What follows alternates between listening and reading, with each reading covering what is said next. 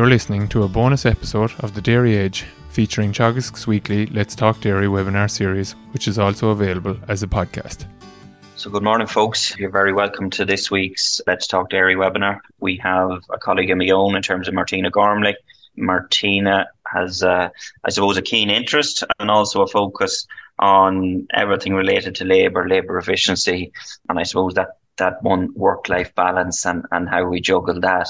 So, Martina, you have an interest in labour and all things labour and labour efficiencies, and sometimes not the easiest of conversations at farm level. We'll put it like that, and maybe hard sometimes to get engagement, I suppose, in that conversation. But I suppose, where are we at? We're heading into September. I suppose, where are we at in terms of labour requirements on farms? Give us a feel for what's maybe happening and what farmers should possibly be thinking about over the next couple of months. Thanks, James, for having me on.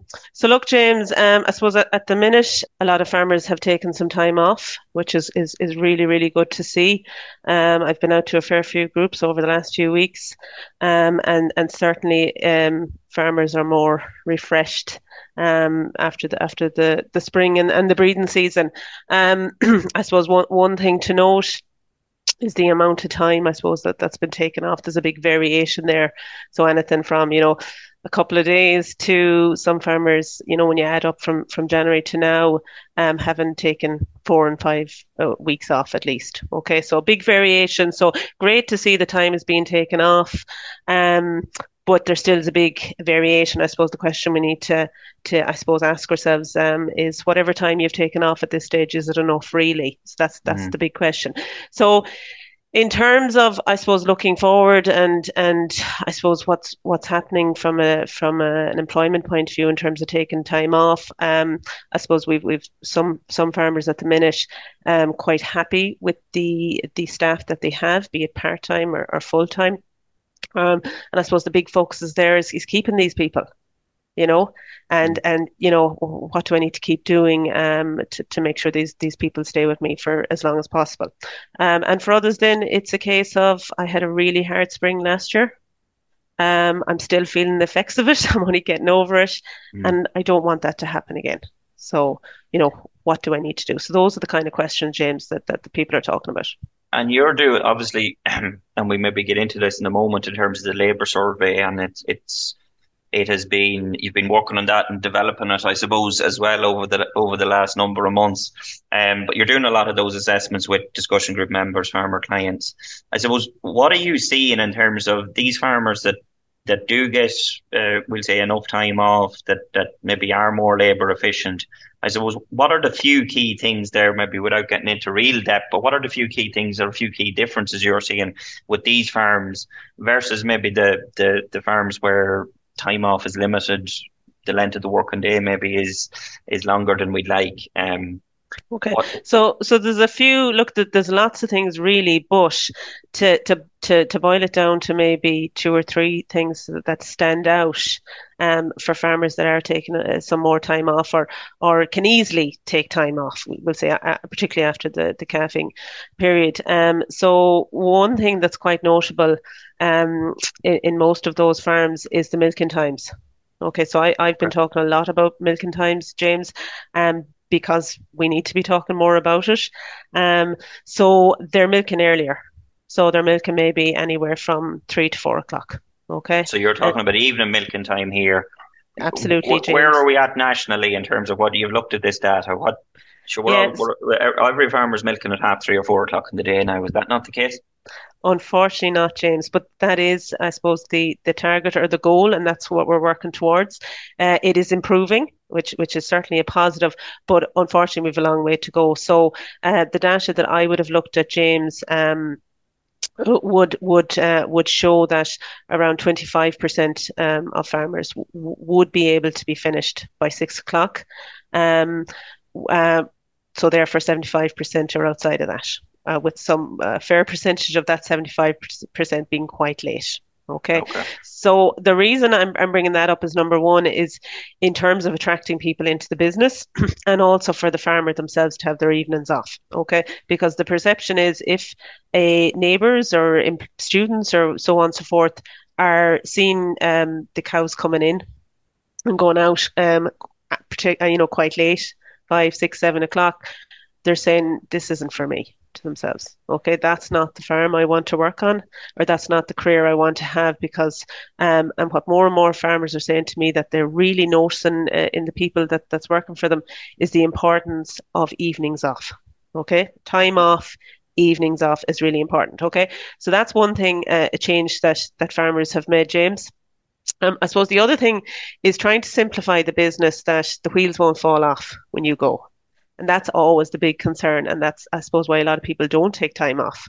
They might say, oh, I don't need it and I'm fine and cows are calved and I'm grand. But really, the real reason when you dig deep there is that they're afraid of what's going to happen and what state is the farm going to be when they're gone. Okay, so the simpler the farm is, and a lot of farmers would say to me, the calving pattern is number one from a labour efficiency point of view, and from having people working on the farm that yes, it's absolutely really tough for those 6 weeks in particular.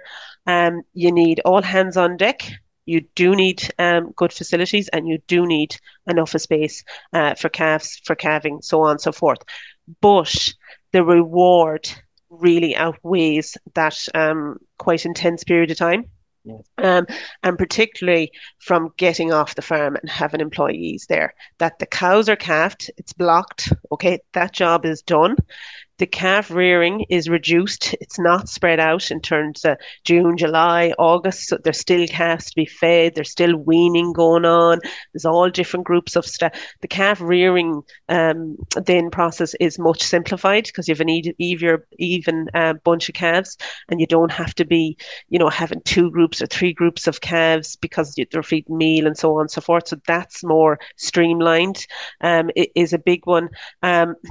And also, I suppose the at the back end of the year that you can actually dry off early and take a little bit more time off then. And you see a lot of farmers are doing it that they're giving staff extra time off and they're paying them. Okay, so that's a massive carrot, perhaps that we don't talk enough about, James, in terms of rewarding staff and keeping staff. So that's really, I suppose those extra hours, and there's an understanding there that there's probably additional hours work to be done, obviously, in that spring period. But what you're saying is the idea maybe that there is a little bit of additional time off when it's not as intense on farms is something that people are looking at. So yeah, that's going to be alien now to some farmers, Martina, in terms of this idea of having staff, paying them the same amount of money on a weekly basis and not getting as much work out of them. Absolutely, yeah, absolutely. That's a tough one. But that's a big one, James, in terms of the mindset. And you're dead right. You're absolutely right. That's really foreign. You know what I mean? That sounds mad altogether. But I suppose farmers that have put in extremely tough springs in particular and hardship and have seen the consequences of not having enough help. Okay. And what we're talking about here, let's be frank, is mental health is number one. Right before we even go near the financials is mental health. Okay. Burnout. Okay. It's all related. The stress then of dealing with calf scour and things like that, like mentally that has a massive toll. Okay. And farmers know, and they've experienced it, that with calf scour or calves not sucking or things like that, that could take up hours, and you've all these other tasks not being done, and you're caught with this group of calves or a calf or whatever, trying to train them or so on and so forth. So they've realised that, they've said, this can't go on. And they've said, right, what do people actually want? That's in mind. Instead of what do initially always I want to get value and value and value, but what do people want, and can that work? So, yeah, so look, that's the changes that's been made. They're offering, it was alien to give weekends off. That was a mad notion altogether, that an employee wouldn't work weekends. But now farmers are offering, and they're working around that, okay? So they're offering Monday to Friday, they're offering 3 days a week, 2 days a week, 1 day a week. They're offering that, and their farms are flexible. And that's one thing. They're open all year round to a big extent. But there's a lot of flexibility there, and farmers are really honing into that, and they're offering it, and they're realising that for that person to be there when I really, really need them in springtime, it's so crucial to get these cows calved, to look after my calves really, really well, to get the cow up and running for breeding time. They're saying, I need people, okay? I can have, and you need facilities and all that, but facilities alone won't get around not actually having hands and people there as well.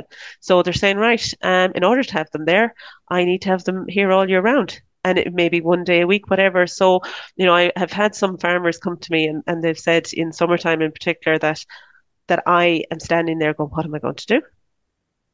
I'm paying someone when I could be doing that job. And I'm standing there scratching my head going, what am I going to do?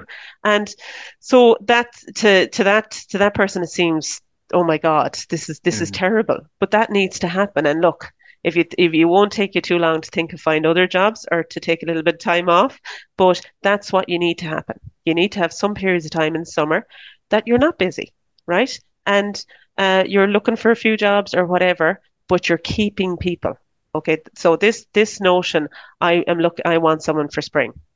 That doesn't work. Like when you think of people out there, it doesn't matter, students.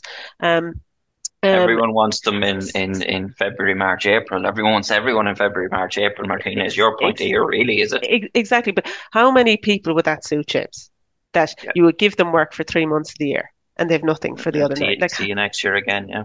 Yeah, so look, it's very, very few. Like, look, 98% of people that doesn't work for. This could come in the form, Martina, of ultimately. It may be relief milkers for some people. It may be, as you say, someone 3 days a week. It may be full-time employees, depending on your labour requirements. But one thing that often comes up, and you'd be asked it more than I would be, but is, this whole notion in terms of costs, obviously, and the cost of labour and understandably, this year costs have remained high, and milk prices on the slide. So, from your analysis, these farms that maybe do have a little bit more labour, let that be the relief milkings or the part time or the full time or whatever it is, has it an impact on the bottom line in terms of the amount of cash that's actually generated on those farms?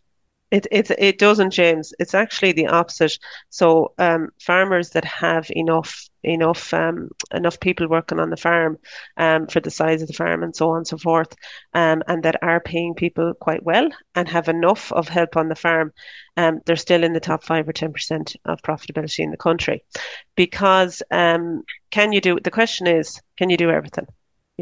So farmers are skilled. Any task, when you look at any task on the farm, it's their business. They're able to do it, right? They love work. They've great attitude. It's their business. They're totally bought in. So when you look at any individual task, they're able to do it. But is there enough hours in the day? Is there enough hours in the year to actually do all the tasks and do them properly and do them when you should? And every farmer will say no. Unfortunately, there isn't. We can do everything, but we don't have the time to actually do everything properly. So there's a knock-on effect there that when you try and do too much, you spread yourself too thin, James, and you actually are losing out somewhere. So you're not doing your grass walks, okay? So the grass goes astray on you several times, and you're chasing your tail then, and your fat and protein has hit the floor, okay? You're not analysing your business because you're working so hard. You don't have time to actually sit down and say, does this make sense, or this opportunity, or where am I losing out here? Are the costs too high, and why? Stocking rate, so on. Am I keeping cows I shouldn't be keeping? I didn't even know, to be honest. I'm so busy with work. I didn't even analyse my milk recording to see that this cows here is not paying. So you're losing money somewhere else. So it's a fool's economy, really. So what I would always say is, can you afford not to pay people and not to have people?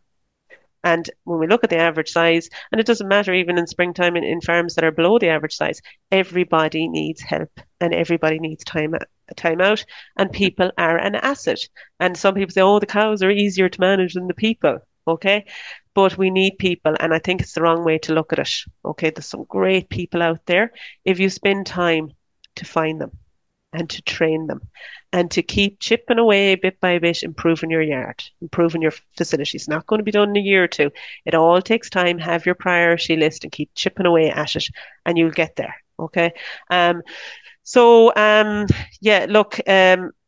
I'll just end that question on people are an asset, and keep that in mind. They pay you quite well. So pay them well, look after them, and you will reap the rewards for that in terms of profitability, in terms of your mental health and time off and so on and so forth.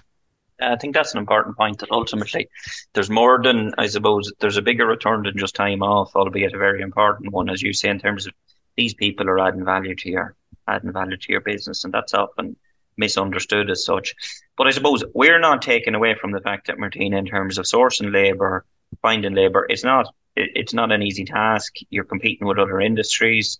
I suppose the farms that the farms that do and can, maybe is there any tips or for listeners in terms of, right, we're heading into September, we're saying really asking somebody to come on board the first week of February isn't probably going to work. So it's from here on in, really, people should be thinking about labour and maybe trying to get labour organised. Any tips or tricks or what you've seen maybe over the years for listeners in terms of how they might do that? So the first one, and James, you've mentioned it there, is in terms of timing. Okay, so you're setting yourself up for failure, really, and the person, if you bring them into your business when it's bang on, your most busiest time. When you think that through, how are you going to have time and patience? Your stress levels are up, to train that person and give them a chance. Okay. So really you need to wind back and start. If you don't have the people in place now, you need to start going about looking about, getting someone in place. Okay. So in terms of how are farmers finding people, word of mouth is a big one, James. So making it known that you're in the business of hiring people. Okay, so a lot of people pass your gate, your farmyard. They don't know you're actually looking for someone. Okay, the amount of parents and students in particular, parents that would only love their teenage children to have a job, a part-time job, at weekends and their holidays. It's massive, and I really genuinely don't think we're tapping into it enough. There's fantastic students out there, male and female, just excellent. Okay, so I don't think we're tapping into that. I think they're actually down the road from you. I think they're passing your gate, going into town with CVs, and that's the reality of it. And they're going into SuperValu and Dunn's and Centras, and there's a mile long. They won't even take their CVs. They've that many. And why do they go there? They go there because they see younger people there, or they know that they take on part-time staff. That's why they're going there. So how are people locally going to know? Okay. And particularly if you've never hired anyone before, maybe it's all family help and this is the first time you're starting to look for someone out there, you actually have to go leave your farm and tell people. Okay. And a lot of farmers would say where they're finding people or where parents are coming up to them or they're chatting is at the football matches and hurling matches. Okay. And they say it's a great way of actually finding people. Is the problem that sometimes they're too busy to actually get to those? Spot on. You're too busy, you're clocking up your 70, 80 hours a week. You're not going to matches. You're not going to these things. You're in your own bubble, in your own farm. Okay. So nobody knows that you're in the business of finding people or that you would be delighted to have someone. So you're spot on there, James. So you actually need to leave your farm. If you want to find people, you actually need to leave because they're an odd farmer because they've built up a great reputation and they've been hiring. People do come to their doors. Okay. But that takes years for that to happen. Okay. So if you're starting off particularly, in particular, you need to get out there and you need to go and say it to people. So that's one thing, James, but you need to be clear about what you're offering. Okay. So I was going to say, what's the expectations then? Because I think it's that early period where maybe a lot of these arrangements actually fall down. Mm-hmm. So what should, I'm a higher and dairy farmer, first time, what's my expectations in terms of what this person should be fit to do, shouldn't be fit to do? How long is this training period, and how long does my patience have to last? So, by and large, number one is attitude.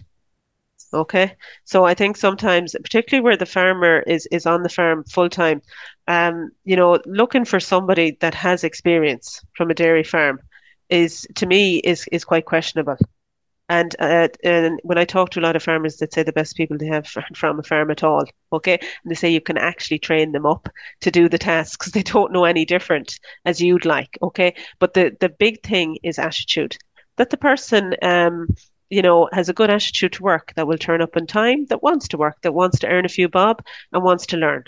That's the key requirement, and that's what any business person is looking for, attitude. You can train that person then. So I suppose how do you know? Obviously, you talk to people around as best as you can about the person in question or the students or whatever it may be. But really, a lot of time you have to give them a go, give them a trial period.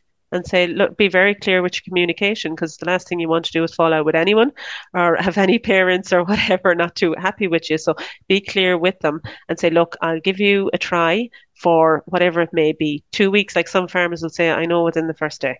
I know within the first hour if the person's going to work. But then others will say, look, I was a little bit disappointed with the person initially because I'd heard so much good references about them. I thought they were going to hit the ground running and be super, and they weren't. But you know what? We worked around it because they had a good attitude. They don't bang out work as much as I'd like, and maybe my expectations were too high in the first place. So we work around that once the attitude is good. You can't fix bad attitude. I don't care what facilities you have, how good you are with people, you can't fix that. So get that right.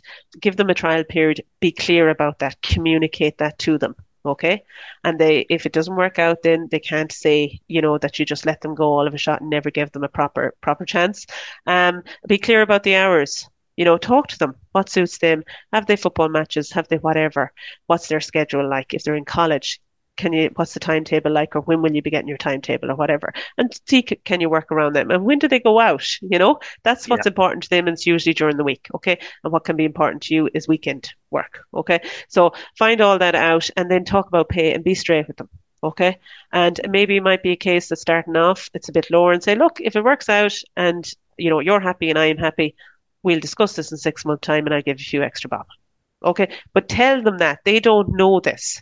And they might be really put off by the sound of whatever you're paying, okay? But you do need to think about that as well, because pay is important along with hours. And then you have to have the lead in, as we've already discussed, in terms of training them. So you're not going to be able to train them properly in springtime. You need to do that in summertime or now, leading up now, when you have a little bit more downtime, that you can do that. The other ways, James, is social media. And sometimes people say, oh, can we not just go with one channel? Well, I'm afraid that's the way it is. People are on all different social media sites. So look, get an ad up, get a clear, specific ad up that you're looking for a part-time person, that, flexibility in hours, a little bit around the tasks, so on and so forth. Get a nice, clean, simple ad up and put it on a few different channels. So, you know what I mean? Some people put on Facebook. Twitter is a quite common one. There's Gumtree, a few other sites like that. What harm? It doesn't really cost you anything. Put it on. Done Deal is another one. Why not? Give yourself the best chance to find a bigger pool of people, okay? And make sure you say, and particularly if you're there and you don't need experience, question, do you actually need someone with experience? Because you're reducing the amount of pool of people if you say experience required. Can you not train that person to milk cows or whatever it may be? So do question that one, because you're reducing the pool of people. So yeah, so look, they're the usual, from talking to most people in terms of where they find people, they're the usual, I suppose, avenues, James. Yeah. Anyone that has a question there, I see a hand raised, just post it in the Q&A box and I'll ask Martina before we finish up. I suppose the other one is, ultimately, in terms of what initiatives are Teagasc, I see as something, there new initiatives there, in terms of training the next generation of, let it be farm workers, farm managers, that whole space is there new initiatives there from Teagasc in terms of, and I suppose they have a role to play in all of this as well. Yeah, sure. Look, absolutely, James. Look, sure, you have the courses that are going on in all the local Teagasc offices and the agricultural colleges, and you have the new apprenticeship course, James, that was advertised there recently. So there's changes made to the current course, James. So you have that in terms of trying to train people and give them experience and go on work experience along with college and the I suppose that kind of blended learning. And then I suppose for the employers, we have people management courses every year. So again, and I suppose it's one thing that I didn't say, but I suppose farmers that I suppose that have maybe a better success rate of finding people and keeping people and people would have a lot of good things to say about them. They would tend to go on some, and it's not necessarily a Teagasc course, but some kind of people management courses, to upskill. Not everyone isn't naturally good with people, and particularly if you've never worked outside of the farm before and you always just worked with your parents or so on, you don't have experience any other experience of working in teams or working with other people. So it's certainly something that I have noticed that a lot more farmers are becoming aware of, saying, you know what, I actually thought, working with people is working with people. Like, what do I need to go to a course for? For God's sake, I've been talking to people all my life. But there's things you just don't think of.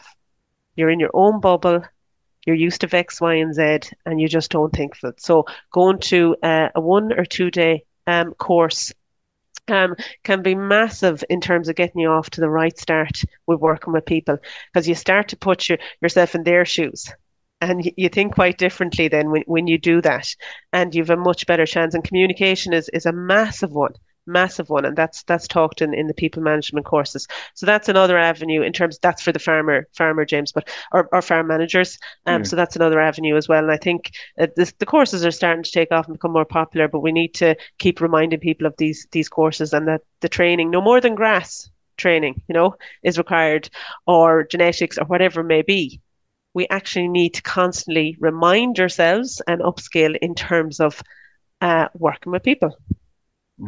Yeah, I think that's an important point, and maybe one where we finish up ultimately. But I suppose it's to bring that labour, managing people, time off into a place where it's at the same level as the breeding, as the grassland management, because often it's left out for one side, Martina. People are working too hard, too long of hours.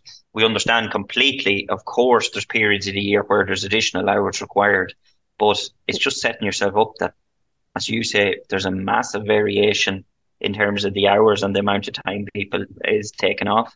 And like a Sunday where the 2 relief milkings are done, that's a day off, Martina. It's not like you have to you don't have to get on the plane and fly to wherever it is. A day off can be something as a number of relief milkings, or half a day off, or whatever it is in the week, and a bit of scheduling around that.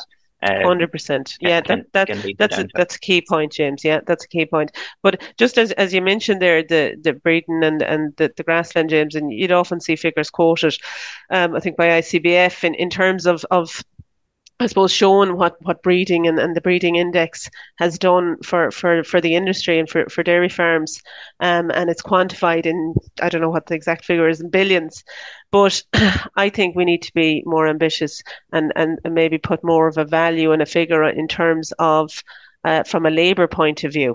Okay, so I'll give the example. So I've already said that about 75% of farmers are having their evenings off. Because the milking interval or the milking time in the evening is prolonged. Okay, so I think a target should be that over the next few years, 80-90% of farms are finished by 6. That doesn't mean you can't go back out. Okay, and I think that's misunderstood. You absolutely, it's your business and you're the owner. You can go back out now and again, but you don't need to always go back out. So you have the opportunity there, and you have the flexibility to do other things. But I think that would be a massive goal, and put massive, I suppose, really bring labour and labour efficiency, and you can call it whatever you want, making dairy farming more attractive, or really bringing it in line with other businesses. I think it would be a massive one. Okay, and I think it's a great place to start, and we're definitely offsiding it, James. Okay, so I suppose that's a goal I would have over the next few years. And anyone listening who have changed their milking times, don't be shy about it. If you come across other farmers, and I know farmers who would often advise farmers in terms of their cow types and different things, ask them about their milking times. Tell them what changes you made. Let's not be shy about this. It's making dairy farming more sustainable and more attractive. So it should be a goal, and we should be putting a big euro sign over it. So really, if we finish up there, Martina, if you're not milking at 4 o'clock in the evening or in the afternoon, or haven't been up till now, try it for the remainder of the year. Give it a go. There's no such thing as which time, which part of the year or which season do I do. Just give it a go. It's a habit a lot of times. Now we're taking, and I better say that I'll be shot, because there is a small percentage of farms where the milking time is later because of small children in the house. That's 100% fine. But we can't say that the reason 75% are offside is because of that. Okay, so there's still a big percentage that's offside because of habit, James. It's habit, but habits can be broken. Okay. And that's the big one. It does take a bit of time and you need to think about it and get your head around it. And it's just the way you work. Okay. But, just one thing to note is that farmers who've moved their milking times, right, to have more time off in the evening and make the business more attractive, their farms aren't falling apart. Okay. So they're after going from milking at 5 o'clock in the evening to 4 or half 3, something like that. So an hour and a half per day, less. And you say, how are they getting away with that? Sure, they mustn't be running the farm right at all, or things are letting slide, or things like that. That's not the case. Okay, the case is when you talk to them, you'll say, well, what's changed? You getting in more labour? How are you doing this? They'll say, you know what? I was actually quite efficient. And I'm a bit embarrassed maybe, and I don't want to admit it, but I was actually quite efficient in that I knew I had extra time. So I was taking longer breaks that I didn't really need to take, or I was, being very slow about getting jobs done, or I was forgetting things, or I was going into town, I was pottering about, a bit like that. Whereas now, as I pulled it forward, that means when I have my lunch, I have this time left and I'm much more efficient. Okay. So I think that's a key point there, James. We appreciate that, Martina. I think it's a good insight, as I said, into something that maybe isn't discussed enough at individual farm level, and it's something for people to mull over and think about as we head into the remainder of 2023. And I suppose now's the time to get yourself prepared in terms of whatever additional labour you do require for next spring is the big point. So as always, thanks a million, Martina. What I will say is, folks, it's as always, is busy on farms. Do farm safely. We'll be joined by Kieran Hearn next week from PastureBiz Ireland in terms of give us an update on 2023 so far and maybe what to look out for the remainder of the grazing season. So thanks a million for tuning in, and we'll talk to you next week. That's all for this week's bonus episode from the Let's Talk Dairy webinar series, and don't forget to look out for more bonus episodes each week. I'll be back with the usual Dairy Age podcast on Monday, so do listen in then. I'm Stuart Childs, and thanks for listening.